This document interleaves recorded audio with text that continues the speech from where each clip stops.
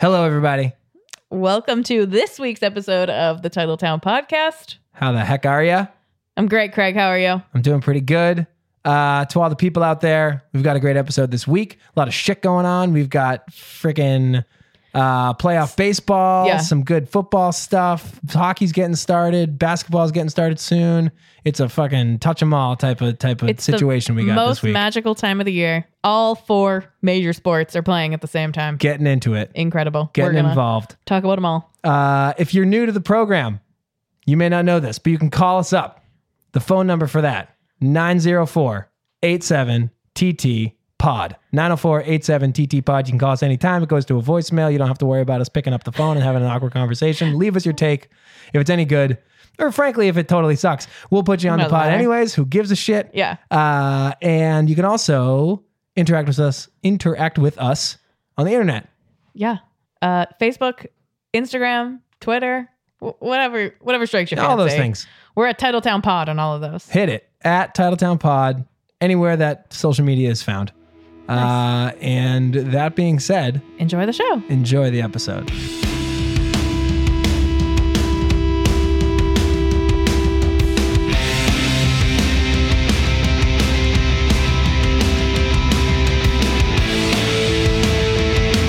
Hey, Craig, how are you? Hey, Melissa, what's up? I'm good. How you doing? Not too much. Look, big week ahead of us here. Dude, huge. So much going on. Trying to find a good night to record this week, and there's like shit going on all the time. There's none. Plus, we have jobs and lives. Plus the jobs and lives things. Real jam up. Right, this fucking, as we speak, we got 2 games of consequence happening. Yeah. Last night we had a couple. Yeah. Monday there was football. Tuesday, I don't remember, but like, holy shit. Stuff's going on. And then the Patriots play on Thursday. I know. It's a short week for us too, people. Fuck. All right. Anyways. Why don't you kick us off and tell us what did happen last week? I will. I'm going to start Remind the people since it's been so many days. I will. Thank you. Patriots. Yeah. Let's take a look. So they looked like themselves again, and they fucking blew the doors off the then AFC East leading. Are they still the AFC East leading? They've got to be. They're 3-1. Right. So we're only 2-2. Right. Okay. So and then it's the Jets and the Bills. Right. Simple math here tells me I'm probably right. So they blew the doors off the AFC East leading Dolphins by a score of 38-7. Newly acquired wide receiver Josh Gordon made his first couple of catches from Tom Brady, and he looked good doing it. This week, also on a bummer note, featured some injury news. Rob Gronkowski left the game with an ankle injury and is listed as questionable for Thursday. He had not practiced this week as of today. I don't know if he managed to practice today. If he didn't practice today, he won't be able to play on Thursday. Yeah. I guess I should have fact checked that, but who has that kind of time? We'll see. We'll see what happens. That could just be a function of the short week. I don't know. Exactly. Running back Rex Burkhead was put on IR, but good news, safety Patrick Chung and defensive end Trey Flowers both came back for this game from concussion protocol, and they had a noticeable impact on the defense. The Pats, just like the Titletown Sports Podcast, have a short week as they turn around and play the Indianapolis Colts in Foxborough on Thursday night. They also get Julian Edelman back from his 4-game suspension this week. Did you know, Melissa? Yeah. That the last time that Julian Edelman played a meaningful game for the Patriots was Super Bowl 51 against the Atlanta Falcons. Oh, shit. Isn't that wild? That felt like a long time ago. Seriously. That one ended well. Maybe this one will too. Yeah. Let's move on. Over to you, Melissa. What comes next? I'm so confused. All right.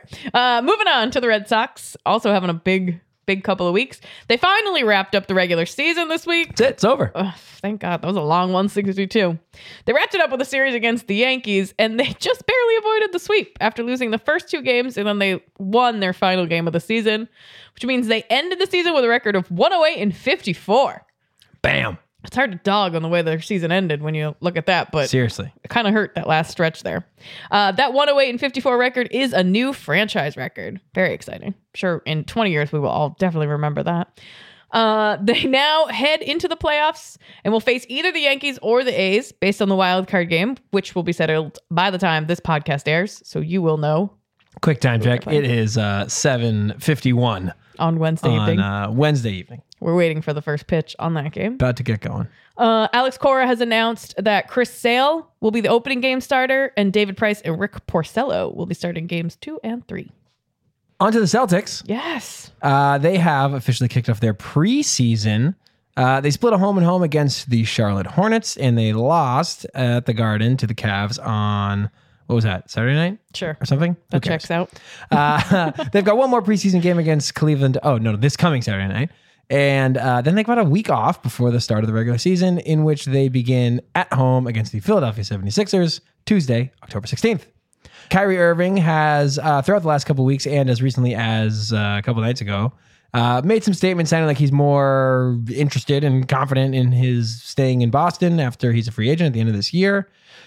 He mentioned the importance of comfort and enjoying where he plays, and my opinion would be that he's just fucking fired up to be on this awesome team, which should have been this awesome last year, but was not, thanks to Gordon Hayward destroying his ankle. But it seems like he and fucking everybody else in the world is just fired up to be this group. So jazzed. Yeah. I'll tell you, weird that they only play 4 games in the preseason, though. Yeah, and then they get a week off. I was like, this is bizarre. Anyway, also starting their season tonight are the Boston Bruins. As we speak. Puck drop. Tip off. I went back to bed as well. Tipping the puck. Puck drop should actually be happening right now in Washington, D.C. Like a bunch of jamokes. They just have to watch the Capitals raise their fucking banner. It's bunch so of losers. annoying. Some injury news from this week from this team as well. Torrey Krug is out for 3 weeks with an ankle sprain. It's the same ankle that he broke in last year's playoffs, but the injury is reportedly unrelated to that break. I'm sure he feels. I'm sure that's exactly how he feels. Yeah, I'm sure that's checking out with him. He's like, no, this is a totally separate thing. And Patrice Bergeron is expected to make the start in the season opener after his groin surgery this offseason. They play again Thursday night, so they got 2 games right out of the chute there. Yeah, back to back. Yeah, fuck. I know. To start the season, they're heading up to Buffalo. One good thing, though, is that we will get to see new backup goalie. Not even going to try that. I put it in there on purpose to see how you deal with it. I actually know it's Jaroslav Halak. No, it's Yaroslav. Yaroslav Halak. Oh, like Yager. Got it. Yeah, you just do this to fuck with me. That one I did. I just had Halak written there, and he added Yaroslav Halak to make his Bruins debut. Anyway, they'll eventually have their home opener on Monday, October 6th. And I forget who they're playing, but it doesn't matter. Doesn't matter. Yaroslav. Jaroslav. I like to say it my own way. Very westernized. Very American. Yeah. Almost too much. So, hey, you want to know a fun fact? Yeah, of course I do. So I was thinking. Oh, boy. That took all day. This is a great time of the year. It sure is. To be in New England. It sure is. It's a great time of the year to be alive. Oh, wow. We've got football getting started, baseball in the playoffs, basketball and hockey soon to be started. Yeah. And depending on how long the Red Sox can survive in the playoffs, you have this nice period of all 4 teams in action, which really doesn't happen all that often. Correct. And no, that's not true. It doesn't happen ever. This is the only time. Except for this time of year. Right. Unless you count, I guess, no, even the Super Bowl would be before pitchers and catchers report. Oh, hell yeah. So, yeah. I mean, football, the coverage of football sort of never ends. So like, it feels like at least around here, the Patriots shit is like ever present. This is the only time all 4 teams are active. Are actually acting. I looked it up last year. The Bruins started on the 5th. Okay. And the Sox were eliminated on the 9th of October, Whoa. I think. They got so 4 days. There was one, and the Bruins played on the 9th also. So there was only 4 days where both teams were playing, and really it amounted to 1 regular season game for the Bruins until the fucking Red Sox were out of the playoffs. Nesson only had 1 game to figure out what they were doing with. Yeah, right. Nesson Plus only got 1 game worth of fucking airtime last year. Sad. Anyway, so I thought that it would be fun if we touched on all 4, or attempted rather to touch on all 4, or at the very least, depending on how time goes, the 3 teams that are active. All right. In what is a good time to be a sports fan in New England. Okay, challenge accepted. All right. I have opinions on all 4. No problem.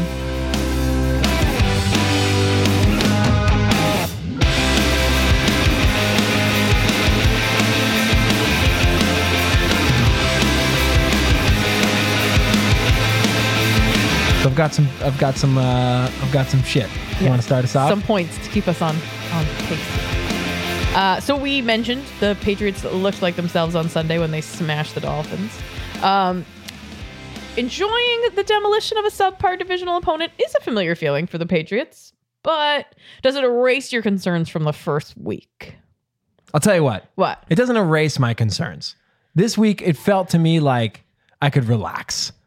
Like for the first time, I was able to kind of half pay attention for the second half of a Patriots Agreed. game. I was actually at work for the second half, and I was like, "That's fine. Yeah, I got it. I know what's happening it's, here." You know, it's just like your classic like early season divisional blowout home game on like a sunny October afternoon. Yeah. Just ideal. Get to like hang out and grill and drink beer and fucking not worry about it. Yeah. So that was good. And I would have thought that the Detroit game would have been the bounce back. I think you and I both, along with many others, were expecting that game to be the bounce back. Turns out we were just a week early. I don't think that any of the problems are necessarily solved. This game to me just raised the floor. You know what I mean? Yeah. Like how bad are they? Like that question was answered, and it was like, okay, well they're not lose to the Dolphins at home bad. Right. You know what I mean? Yeah, that's a whole different level of they're bad. not tight game against the Dolphins at home bad. They're beat the shit out of the Dolphins. Like that's so it raised the floor to me. The ceiling, I don't know. And where they will ultimately fall, who the fuck knows? But at least we're not getting our fucking asses kicked by Miami. You know what I mean? I think the thing that stood out to me the most this week is that going into the season, when we knew Julian Edelman had to serve this suspension and we saw what the schedule was, and we know how the Patriots tend to start, and we were like, if they go 2-2 in the first 4 games, that's what we'd expect. And then when it happened, we all freaked the fuck out, and we're like, what? How can they be lose? Like, well, in order for them to go 2-2, they had to lose. They got to lose 2 games. Of these games, which is exactly what they did. But I mean, don't get me wrong. I was also one of the people like, what's happening? It's the end of the world. Everything's going to hell. And then when I was like, well, I guess we all predicted that was going to happen. And then we're mad that our own prediction came true. So, but do you feel better? Do you feel worse? Are you like not taking the bait? I'm not taking the bait. I feel cautiously optimistic that I said last week that, it's hard to be the one that's like, oh, this is it. This is the demise, when that hasn't happened before. Mm-hmm. And it's like, at some point their track record has to lend them some credibility to it. And so, they came out and they smoked a team that they should smoke. They're going to play the Colts tomorrow night. The Colts are looking brutal. Like, they have a ton of people that are injured right now. I think they have like 11 guys that aren't playing tomorrow. So it's like, okay, I don't know that that's going to be a super big challenge. Yeah, they're 1-3, by the way. Yeah, so they suck. The game the following week, not to get too far ahead of ourselves, though, against Kansas City could be a real grind. Yeah, that's I mean that was one of the handful of games on the schedule that was like, I mean, it's a prime timer, first of all. So like, of course it is. So it was one of the games. Goddamn night. It was one of the games that you sort of circled on the schedule, saying like that's going to be a tough fight. It feels to me like it's going to be more than a tough fight at this point. This fucking Patrick Mahomes kid is a fucking animal. The thing with the Colts is like, I'm not totally counting them out, although they have not been playing well and they're generally not a good team.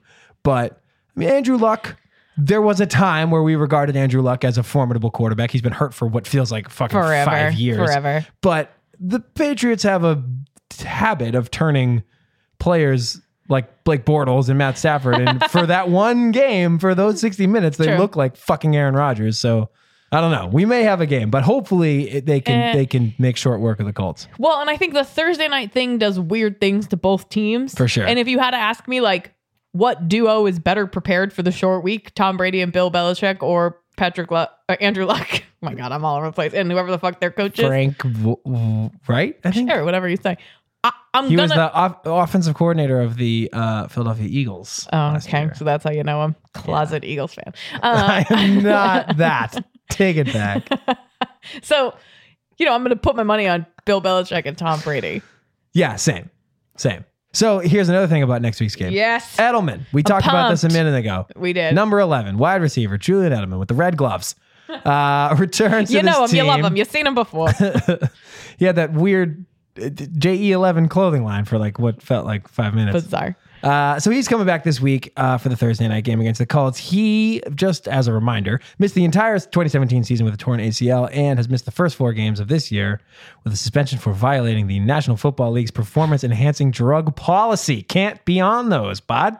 Or at least you got to get a better masking agent. That was the problem. Too much, so you overdid it on the masking agent. It's all about the right blend. Yeah, it's not the cover-up. Someone didn't do well. Wait, no, it's not the crime. It's the cover-up. Anyways, do you, Melissa, think Julian Edelman will bring the Pats offense immediately sort of back to form, or will it take him a little bit of time to get back on his former self? I think we're all confident he'll make them better. Yes. Yes. So how quickly do you think that will happen? He will personally need time to get back to full form, like 100%. You think so? I'm getting there. He's had a lot of time off. And I think one of the advantages, like usually you see a guy tear his ACL in the middle of the season. It was preseason for him. So he's had literally the most amount of time to heal from that. But I think the benefit of him coming back is going to be the same impact that we saw from Josh Gordon this week. Like it started to happen against Miami. All of a sudden you have actual pass catchers on the field. Players with talent. Right. People that can actually catch the ball that have to be legitimately defended. And it does a couple of things. It frees up other receivers to actually make a play. And it pulls people away from the line because you actually have to send people out into your backfield or downfield so that your running backs have better holes to run through. Yeah. There's no downside to having it out there. Right.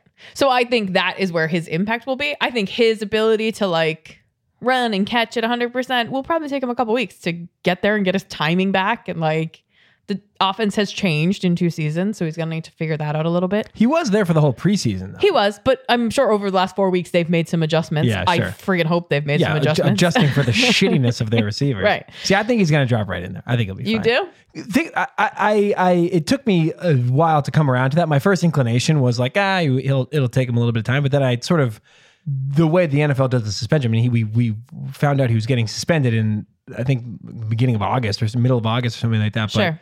It doesn't go into effect until the regular season. So we got to do the whole preseason. He was also the only receiver that Brady was working with. Like when Brady was missing those passing camps and stuff like that, he was basically just chilling with fucking Jules in Brookline. So I don't see any reason why Julian Edelman wouldn't be like right back where he started, which doesn't necessarily mean he's going to have like a huge game. Yeah. I don't see any reason why they shouldn't be on the same page, so to speak. You know what I mean? Sure. I mean, we'll see what happens. I think your offensive scheme, I hope, is more than just Tom Brady to Julian Edelman. And so that means like he's occasionally going to have to maybe make a block or a tackle or be in the right place to draw a defender.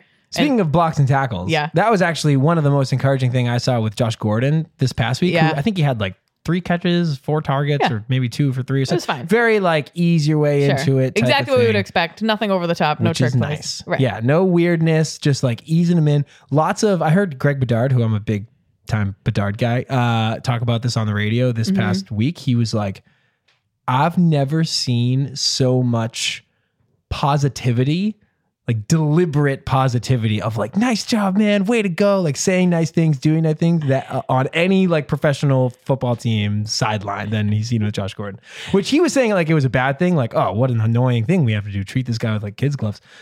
Seems perfectly appropriate to me. Yeah, seems good to me. And the fact that Josh Gordon, there was like, he had a nice block on one of the James White touchdowns. The couple of catches that he had, he's like running across the middle. They aren't these like home run shots, like down the sideline, like go routes or whatever. Like it seems like he's actually like doing the hard stuff and like working, Yeah. Weird thing to give him credit for. He's a fucking football player. You would expect that, but like, I don't know. I'm happy to see that he's like contributing on the field in ways other than being like this home run hitting wide receiver who just, has a couple of huge catches in a game and doesn't do anything else.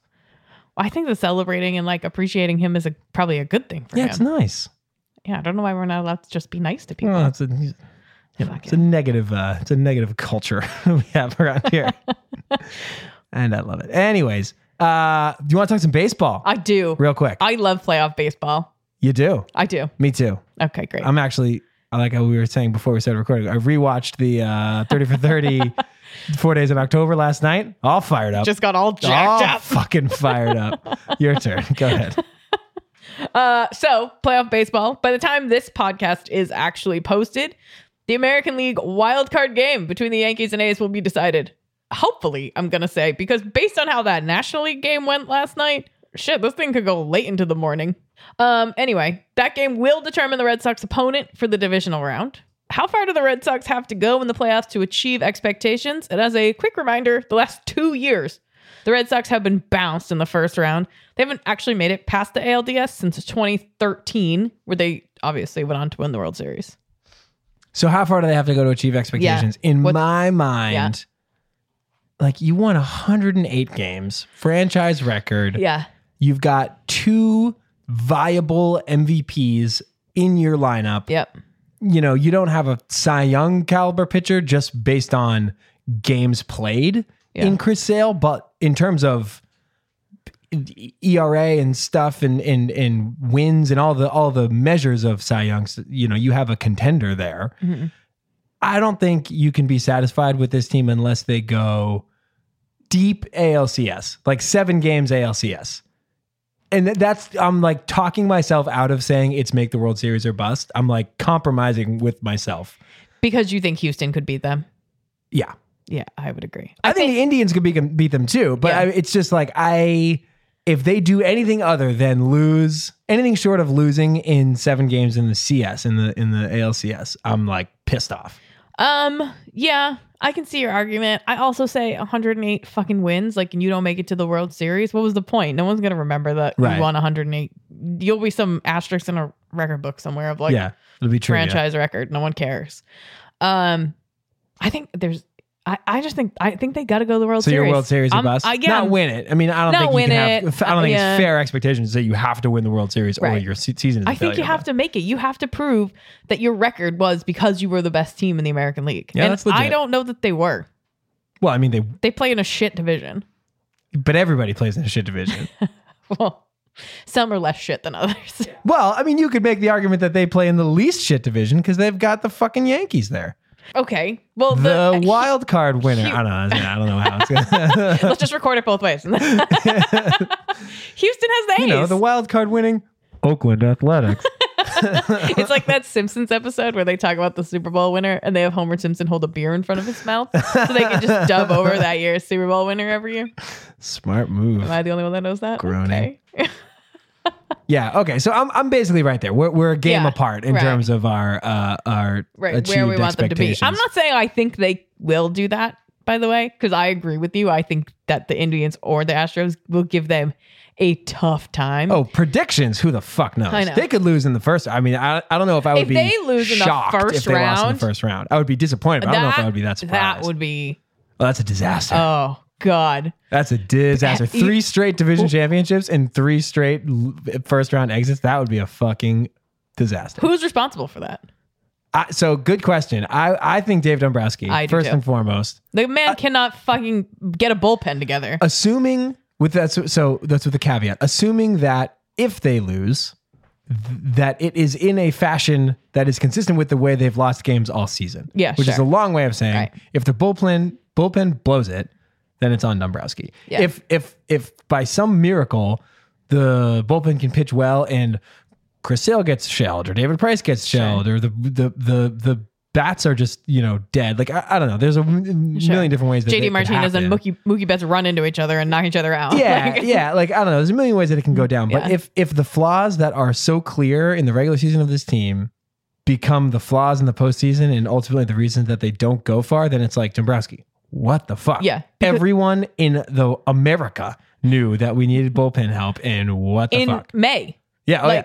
We didn't just figure this out in September. Right. We've all known you had time to do something about it. Yeah. I think he'd be number one. I mean, I feel like Alex Cora has basically managed his way into a free pass for this year, regardless of how this postseason works out. Agreed. Like he's in that like Bruce Cassidy type territory of like, you did such a good job in the regular season that even if the team falls on their face in the postseason, you're fine. You know what I mean? You can't be held accountable for that. Yet. Give it 4 years in a row, ALDS exit, and you're on the hook too. So speaking of Cassidy. Yeah. Boom. Great segue. Pro segue. Suck it. Also by the time this podcast is posted, the Boston Bruins will have started their regular season. Oh, I'm so jacked for that too. As a reminder, last year, the Bruins had the second best record in the Eastern Conference. They were an offensive force and a fucking comeback machine. Oh my God. Just all season. You never could count them out. I'm getting so excited just thinking about it. When's our first fight going to happen? I can't wait. Ours or Not theirs? ours. Maybe. Throw down. They also wound up bowing out in the second round of the Stanley Cup playoffs versus Tampa Bay. Yeah. So, similar question. What are your expectations for this year's team regular season wise? Let's not talk about the spring just yet. Yeah, we don't know. But general expectations for the Bruins this year. Yeah, I think they're going to be a good team. I actually think they're getting stronger and getting more depth. And like Bruce Cassidy isn't afraid to play kids. So like he's bringing people up that like Torrey Krug's out, but there's someone to come in and like have an impact and, play the game, for lack of a better word. So I'm excited for what they're going to be. I think they're going to be great. I think they're going to be fun to watch again. We talked earlier about Halak as the new backup goalie.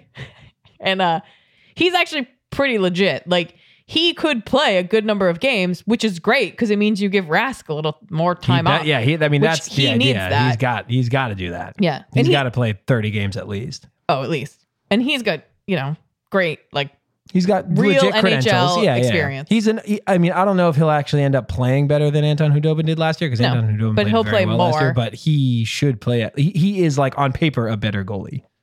We just turned on the wildcard game. We both got distracted. I can sort of see it in this mirror. Oh, that's weird. Oh, yeah. In fact, I'm going to move so I can see it better in the mirror. My thing with the Bruins is yes, I agree that I think they're going to be a good team. I think they're going to be top 4 Eastern Conference team, obvious playoff team. Like they have to do that stuff. I hope they actually become a less fun team to watch. What? Why? Because I think that last year we saw that if you're going to win in these like heart attack, comeback, flurry of goals in the third period type of way, it's very fun, but it's not a sustainable model. It doesn't win in the playoffs. Sure. It just doesn't win in the playoffs. So I'm hoping that this year, and last year they were, I think, better than they or anybody else really thought they would be. So good for you. Good for them. You're a year ahead of schedule, so to speak, in terms of all these young players and Charlie McAvoy and fucking Jake DeBrusk and all these motherfuckers. Yeah. So they should continue to be good. I just hope they are good in a way that is more reliable and more sort of just, strong, solid team that just wins game in the conventional normal way. fashion. You're so boring. Yeah, just, I think that Vegas has them slated to get 10 less points this year than they did last year. Something like that. But ranked the same. So I think they see points across the NHL coming down a little bit, which I think speaks to like there being more parity in the league. I think that also speaks to Toronto getting better and Tampa getting better and the Bruins they're right basically up there. staying the same. Yeah, it's like the Bruins, Tampa Bay, Toronto, and the Predators are like all near the top with the same similar number of points. Yeah, I don't think it's a crazy bet to say the Bruins will win less games this year than they did last year. Yeah. I mean, they won a shitload last year. I agree. Should we go to the 4th team? Who's got the next one? I do. Oh, yeah. Let's rip it. Oh, let's do it. Okay. Last but not least, let's talk about the Celtics. Let's. They're going to start their 2018 regular season next week. 2018-2019 regular season next week. My bad, Jaroslav.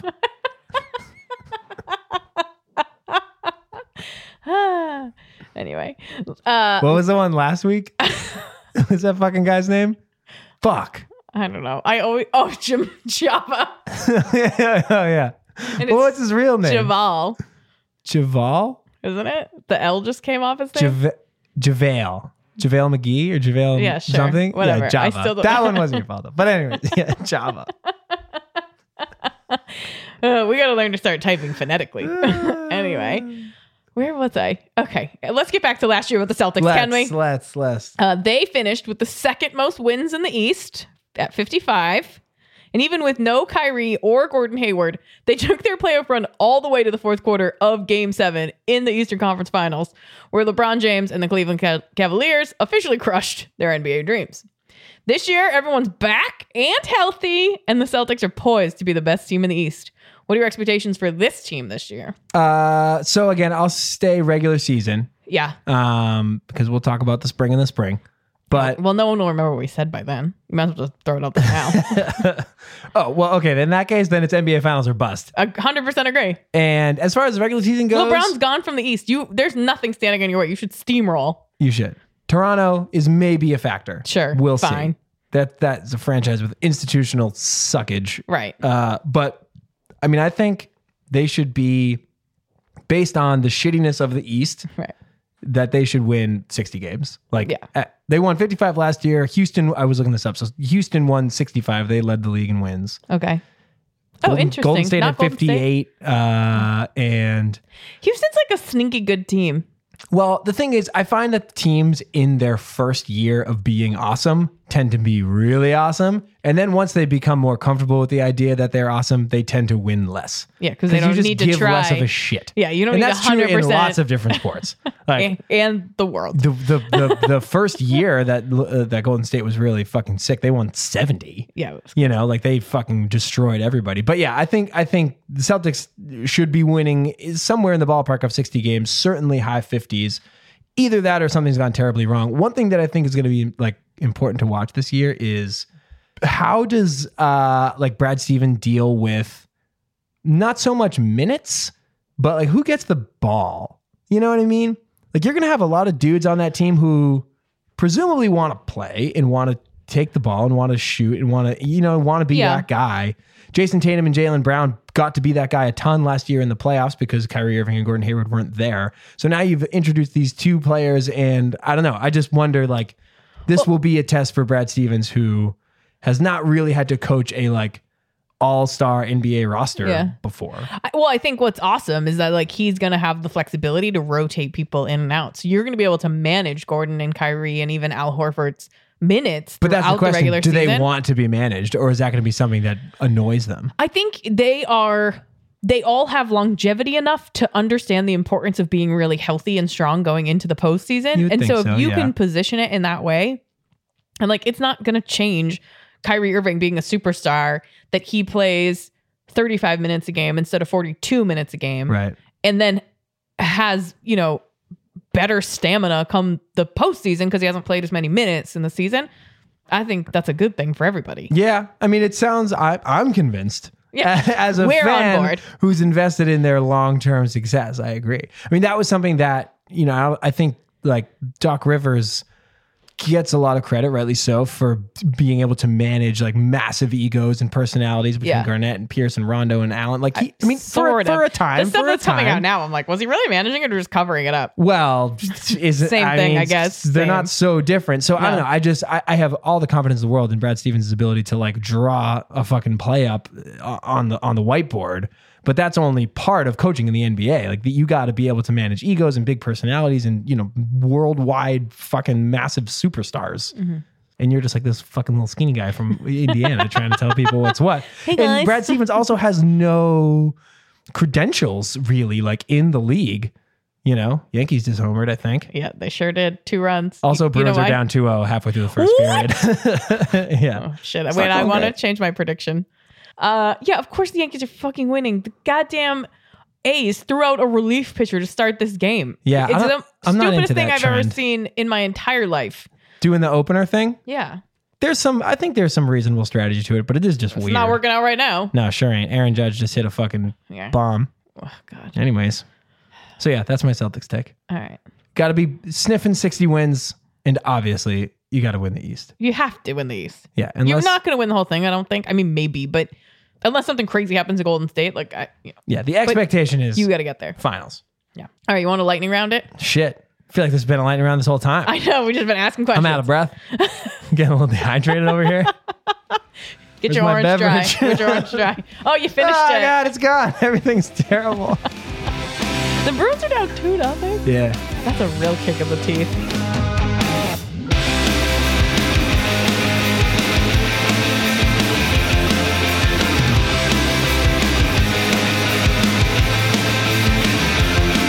All right, you ready for a lightning round question? I am. I'm starting. I'm just going rogue. I don't even know where this is going to take me. That's how I drew it up, I think.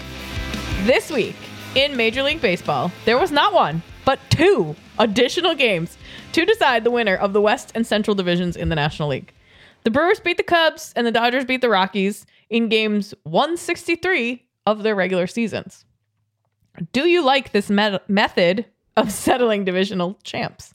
I fucking hate this method of settling divisional champs. I think it's absurd. I'm a strong agree. They play 162 regular season games, right? 18 of which are head-to-head against those opponents, against divisional opponents. You play 18 games.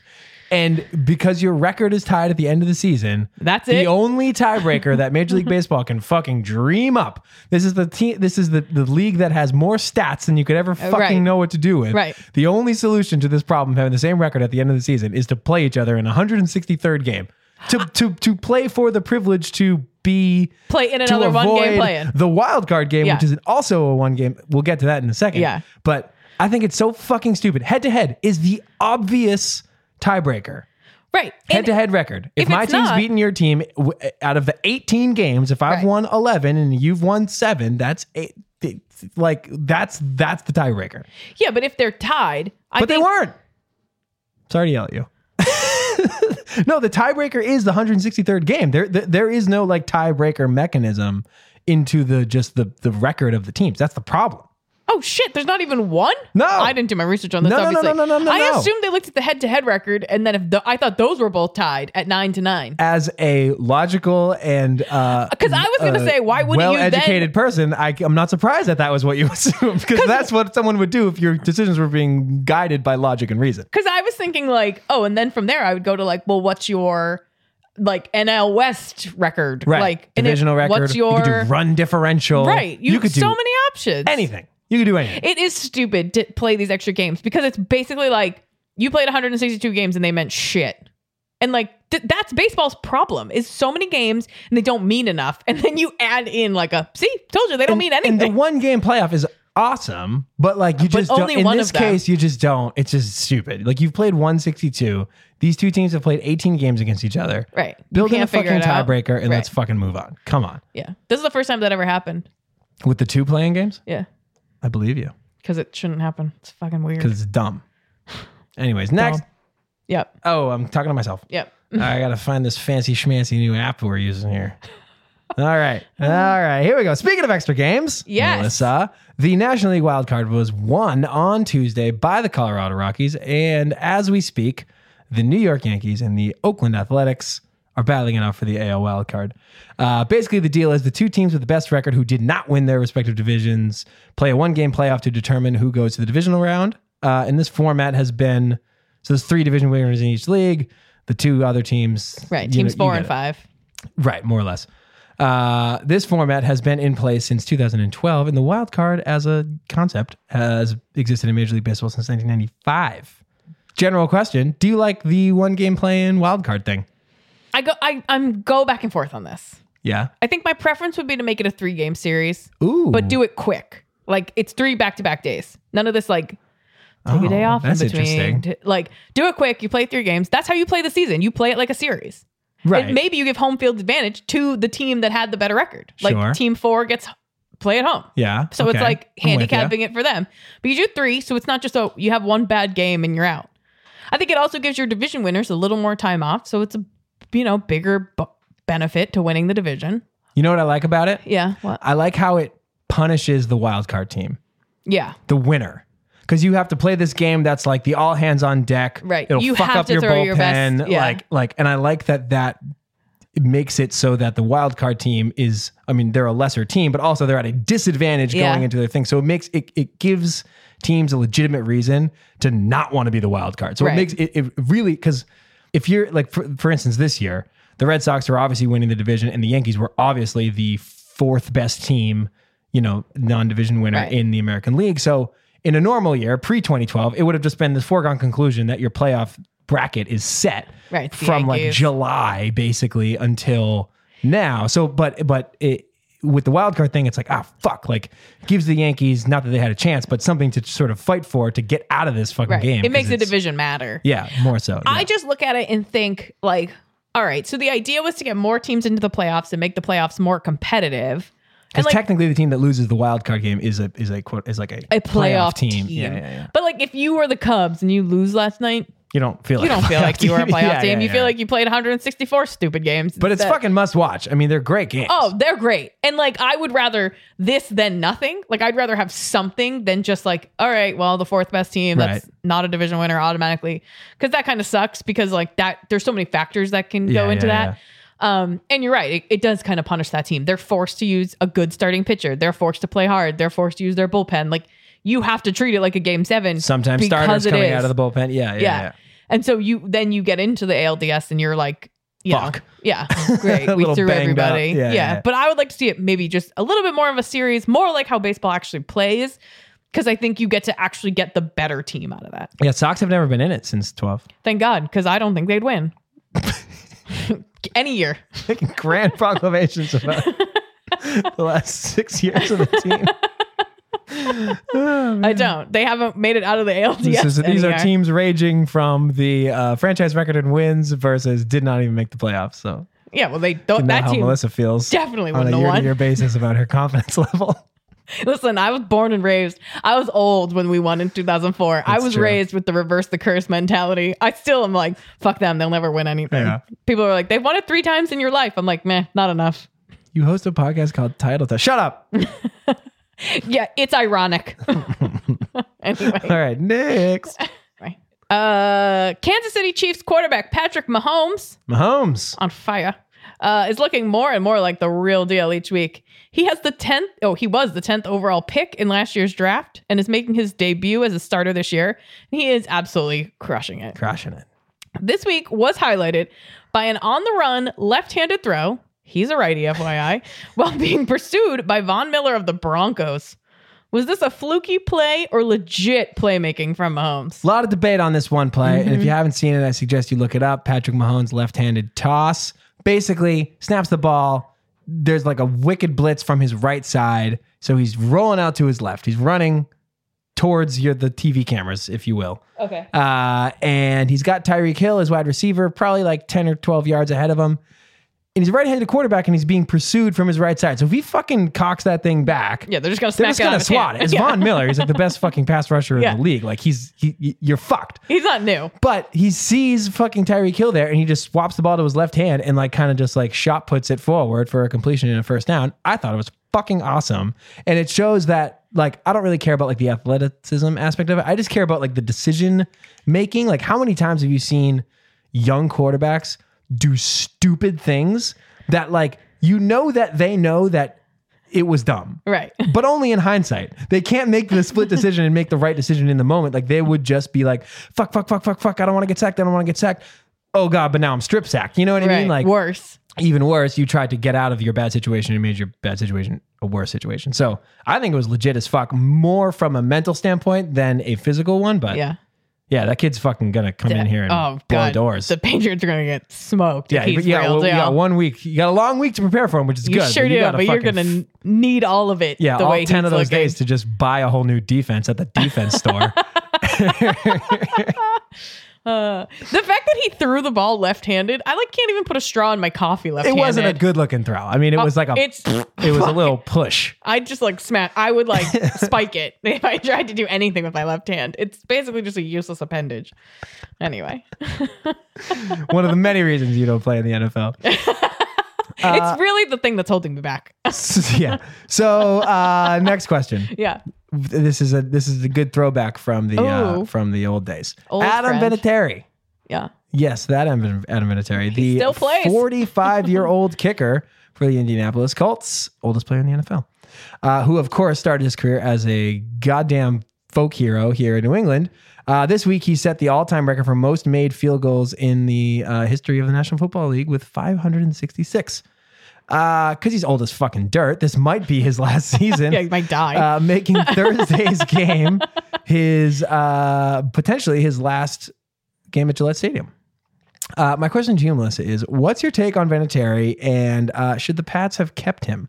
And no, answer those first 2 questions first, and I'm going to ask you the next one. I mean, I have hindsight now, so it's easy to say that they made the right decision because Steven Gostkowski has been. Oh God, I could throw up. What? Really? No, just keep going. Oh, they got a cheaper kicker. Who knew how long Vinatieri was going to play? Who knew he'd play till Why do you say his name like that? 45? Vinatieri. I don't know. It's my thing. I like to say names wrong. All right, it's fine. Disrespectful, No, and I like Vinatieri. it. Keep going. Vinatieri. Oh, so you're a Gostowski guy. I'm not. I'm just a don't waste a ton of money on your kickers kind of girl. Yeah. And so if you had the next best thing, then why keep them? But wouldn't it have just been so awesome if this whole run was Brady, Belichick, and Vinatieri? Wouldn't that just Yeah, been that's fucking who you want in sick? your triad is your goddamn kicker. I'm just saying, he was fucking Woo! nails. Remember those like He's Steve still Young, nails. Joe Montana, and the kicker? And the other guy. Remember that kicker? Okay, I don't even, whatever. So here's my question. Yeah. The pivotal question. This is the question for Thursday night. Yeah. Adam Vinatieri runs out of the tunnel. Do you cheer or do you boo? Wildly cheer. Okay, good. I At would least cheer you're for him. not a fucking animal. I don't hate him. I'm not like, oh, what a bum. Like, nah, he was great. And he helped us win Super Bowls. Really helped us win Super Bowls. Oh, yeah. Some of them more than Tom Brady. And like, yeah, I would fucking cheer for him all day. He is to your point, a legend in New England. Good. Okay. I'm glad we at least agree on that. Okay. You got to cheer the guy. Anybody that boos Adam Vinatieri is a No, fucking you're idiot. a loser. You're a loser. He didn't do anything. He didn't burn bridges on his way out of He town. just wanted to get paid. Right. It's like fine. everyone else. Right. Do you That's want what to you're get paid supposed in to do. your job? Yeah. Listener? Some you job comes fucking and do. offers you more money. You're like, no, can't do it. It just sucks for him that he happened to go to the Colts, who at the time were our chief rival in the AFC. Like Sure. that's the thing that screwed him. If he went to any other team, Yeah. nobody would fucking boo him. Yeah, but I don't look at it like Roger Clemens going to the Yankees. Like, But I I'm don't- saying at the time. sure, but even then, I didn't put it in that stratosphere. Right, sure. I just didn't. I don't know. Anyway, I love this story. This week, Seattle Seahawks safety Earl Thomas fractured his leg, and it was gross. Ouch. And as he was being carted off the field, he looked toward the Seahawks sideline Did he ever? and gave him the good old one finger salute, The finger. middle finger, Gave him the right up finger. at him all. National TV. Earl Thomas is basically the last remaining member of the vaunted Legion of Boom in Seattle. He was disgruntled and frustrated with the organization in the offseason and considered holding out for either a trade or a new contract. My God. But ultimately, he decided to play in 2018, and he's now obviously out for the season Very much so. and will have a hard time demanding the top of the market deal moving forward. Was this a total dick move by Thomas or justified based on his circumstance? Everything about his disposition and position regarding his contract with the Seahawks is pretty much justified. I am I think, well-documented supporter of any NFL player who's like trying to get that money. Yeah, because there's no guaranteed contract. They just get fucking raked over the coals year after year. But the finger, do you have to flip off fucking Pete T. Carroll in your own team? Like on Yes. the like, come Fuck on. yeah. Like Give it that to was him. a dick move. All you did there was like throw your fucking like credibility out the window and Yeah. just for your own like, I don't know. You made yourself the bad guy in the story. Thank you for putting that in a much more succinct way. Yes. You went from like oh, everybody feels bad for you. Like what a shitty spot. Like he came back to play for the team instead of holding out, Right, blah, did the blah, right blah. All these thing. nice team player type storylines are now gone. Yeah. Because you just had to fucking blip the bird on the way out the fucking So good. cart. He's like in the cart, and all the Cardinals players are coming over and giving him the pat on the shoulder. Yeah, yeah, like, yeah. Hey man, and he's just like, meh. It's just, and it wasn't even like emphatic. It wasn't No. like a fucking It- two freedom rockets. it was like just it was a, just like, this casual, like, fuck Fuck you. Yeah, fuck you. Fuck all of you. You liked it? Of course I liked it. I like anyone giving the finger on TV. Did you see that Bell is now apparently going to come back during the Pittsburgh bye week in week 7? I would have thought this story would have been like, see? That's what why I'm not happens. playing. Right. Like, I thought it would have solidified his point. Now he says he's going to come back. Yeah, I don't know. That was weird to Hope me. his leg don't break. Here's a lightning round question brought to you by a listener. Oh, great. Hey guys, it's Bill George from the Should I Go See It podcast.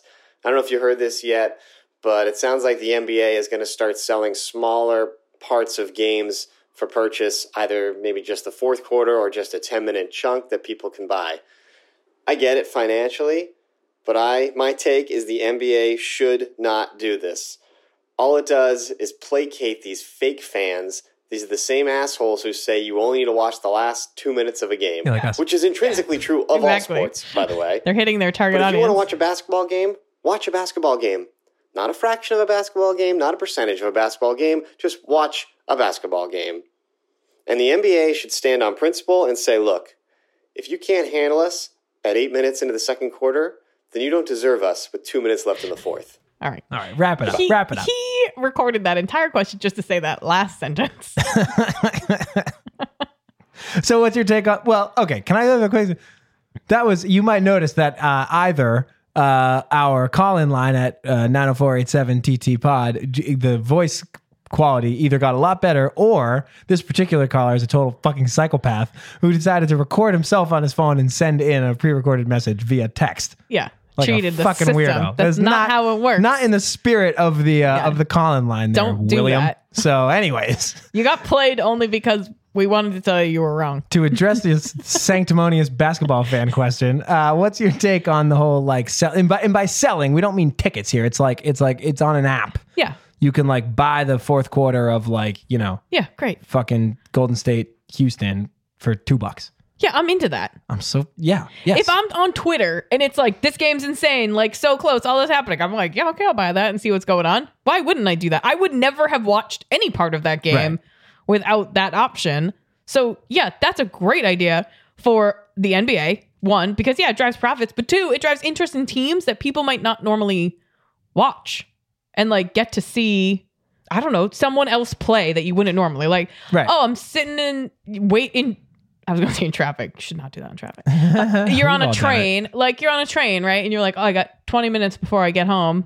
Oh, I'll watch the last quarter of this game. I can either buy a fucking Gatorade from the vending machine or I can watch, whatever, Sixers Toronto the last 2 minutes. And to his point about it being the final couple minutes is the most important part of the game, that being intrinsically true in any sport, is not true. Basketball, more than any other sport, the first 3 quarters is just kind of a back and forth feeling out process. Teams regularly come back from very large deficits to make it a close game in the fourth quarter across the NBA. Like, I would never tell anybody if you wanted to get a sense of how a baseball game was going, just watch the 8th and 9th inning. Right. That's not true not at all. how scoring The game happens. is often decided in the early innings, and you want to be there and see how it goes and see how the starter. Like it makes a difference. Same thing with football. You couldn't have just watched the fourth quarter of that Patriots game and known what a blowout it was. Yeah, it's leads are regularly evaporated and erased in the third and fourth quarters of basketball games, making the final minutes where they're just within 3, 4, 5 points of each other the part of the game that sort of counts. If the first 3 quarters of the game are just going to result in what is effectively a tie in the final quarter on a pretty regular basis in your sport, then people are going to start figuring out that like it's like Quidditch. Who cares about what those other ancillary positions are doing? Just watch the guy who's going to find the fucking golden little snitch. golden thing, because that's really what matters in the game. Yeah. 100 points. Instant win. Fucking lock it up. So anyways, final question of the week. I lost track of the order because we got the call. Patriots and Colts are playing on Thursday night, as we've said. Tonight, really, for those of you listening to the podcast. Yeah, it's pretty much tonight. The once fabled Pats-Colts rivalry has had its second act stunted, mostly by the Colts sucking and Andrew Luck being hurt all the goddamn time. Do you miss Pats-Colts? And what are your predictions for Thursday night? I don't really miss Pat's Colts. I do miss Brady Manning. I don't really care what the uniforms are. Sure. And the Colts are not a historical rival of the Patriots. That was just they're historically very bizarre. They have a very bizarre history. Yeah. It's not, Pat's Jets, sure, like whatever, division shit, but like whatever. But it's not. The Patriots just suck for so long that they don't have any natural rivals from the old days because they were just a punching bag for the vast majority of their existence. That's true. So I don't really miss Pat's Colts. I do miss Brady and his counterpart. Yeah. Which he doesn't really have right now in the AFC. Really. Well, because that's the problem. It feels like the person that would be that is Aaron Rodgers, who's in the other conference. NFC. Yeah, exactly. So you never like play him. Roethlisberger, I guess, but the Patriots just so consistently beat the Steelers that he's not They're really. so in Roethlisberger's head. The thing with Manning and Brady was that they, at least in the playoffs, would be back and forth. Like it was. They were both great. So I do miss that. My predictions for Thursday: I think the Pats are going to win. I hope they win handily, and I hope that the defense looks good because Andrew Luck is a good quarterback. He can play the position. And I just hope they don't turn him into fucking Aaron Rodgers, just like they've turned everybody else into Aaron Rodgers. Turn him into Nick Foles.